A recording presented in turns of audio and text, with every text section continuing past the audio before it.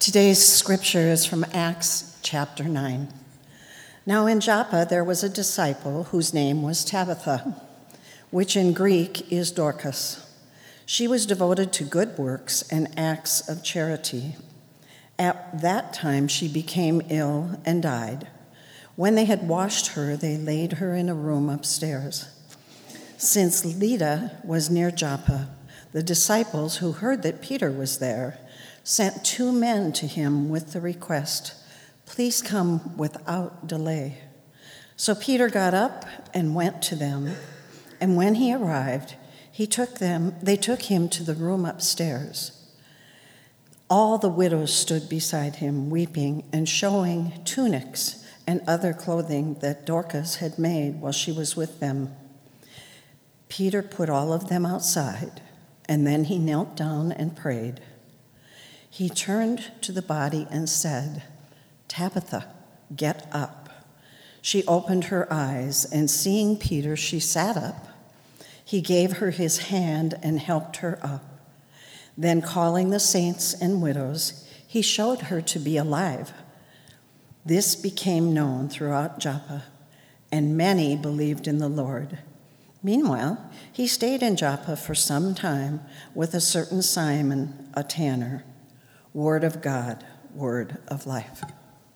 Thanks be to God.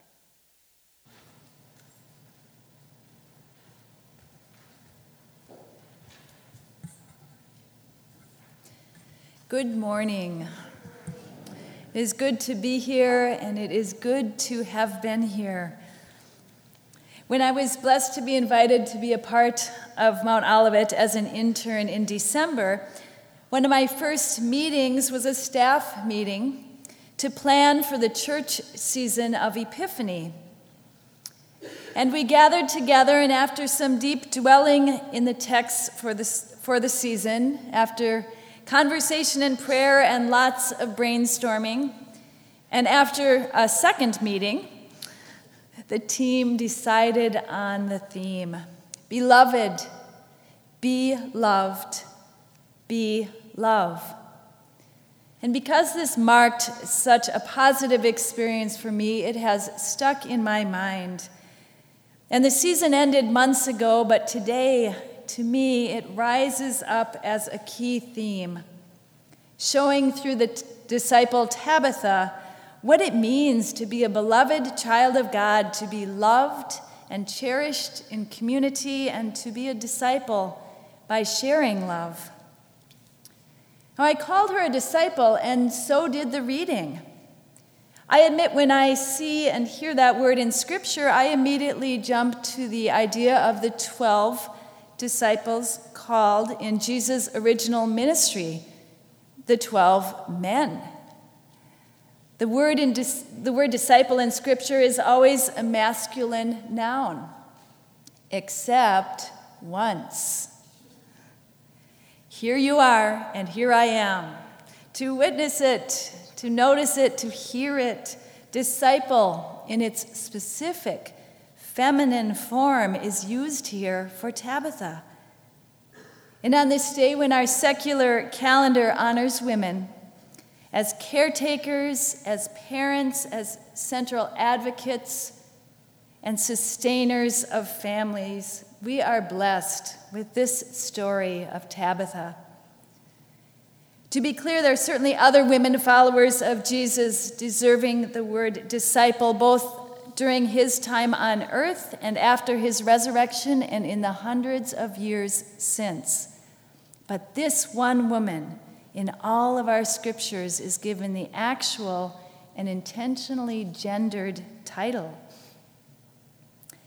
Tabitha is a beloved child of God, a woman devoted to good works and acts of charity.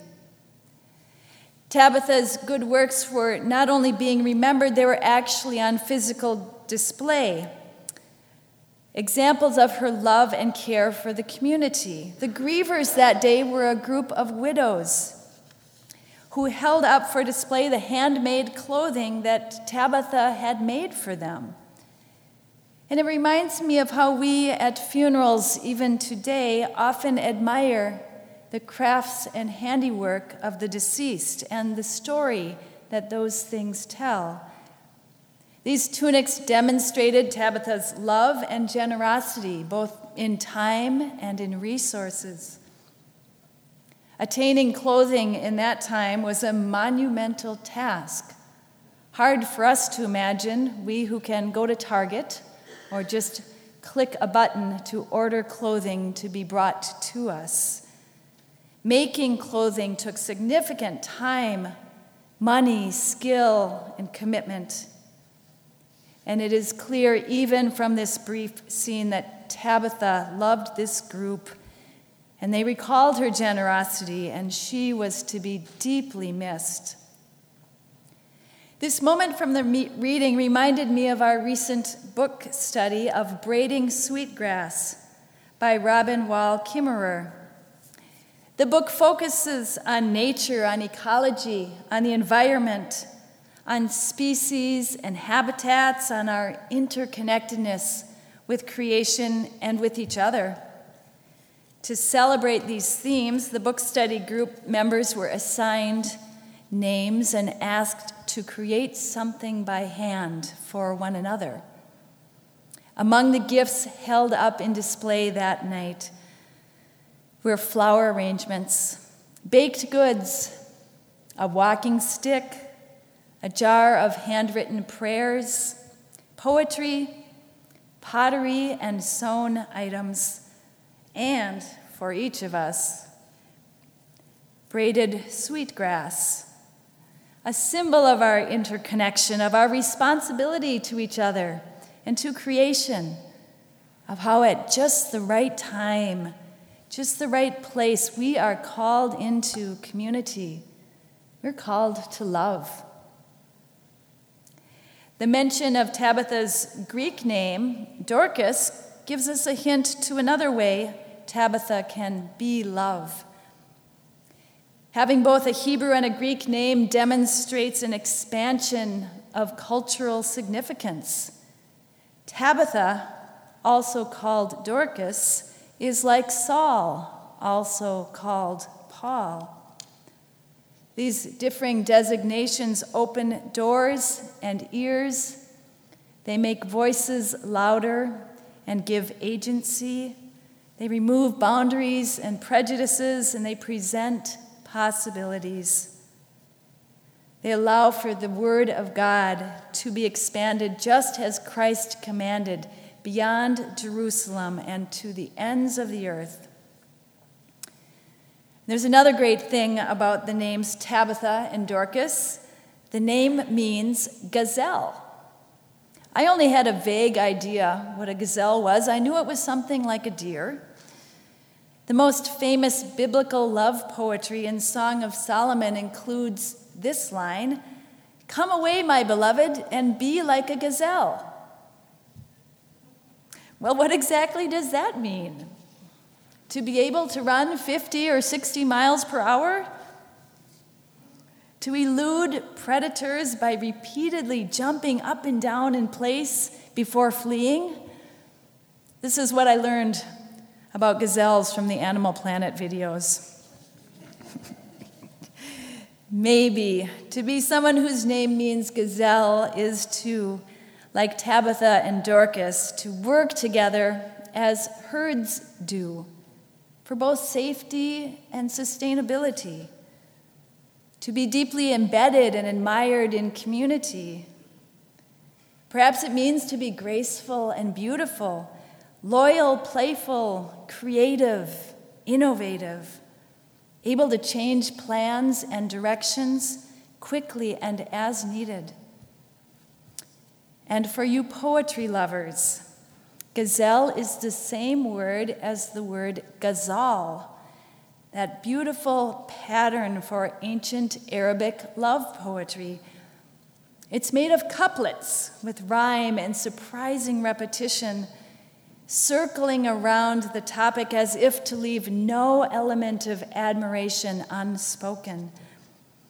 And even when I was a teacher, my 16-year-old creative writing students found this form to be compelling and mysterious and fun to write and to read. And I have left a copy of the assignment sheet for Ghazal that my students used to receive if you have any interest at the information desk. Before bringing this reflection about Tabitha, called Dorcas, to a close, I also want to lift up the beautiful simplicity of this healing story, this death to life story. Peter says to this deceased disciple, "Tabitha, get up." And she does.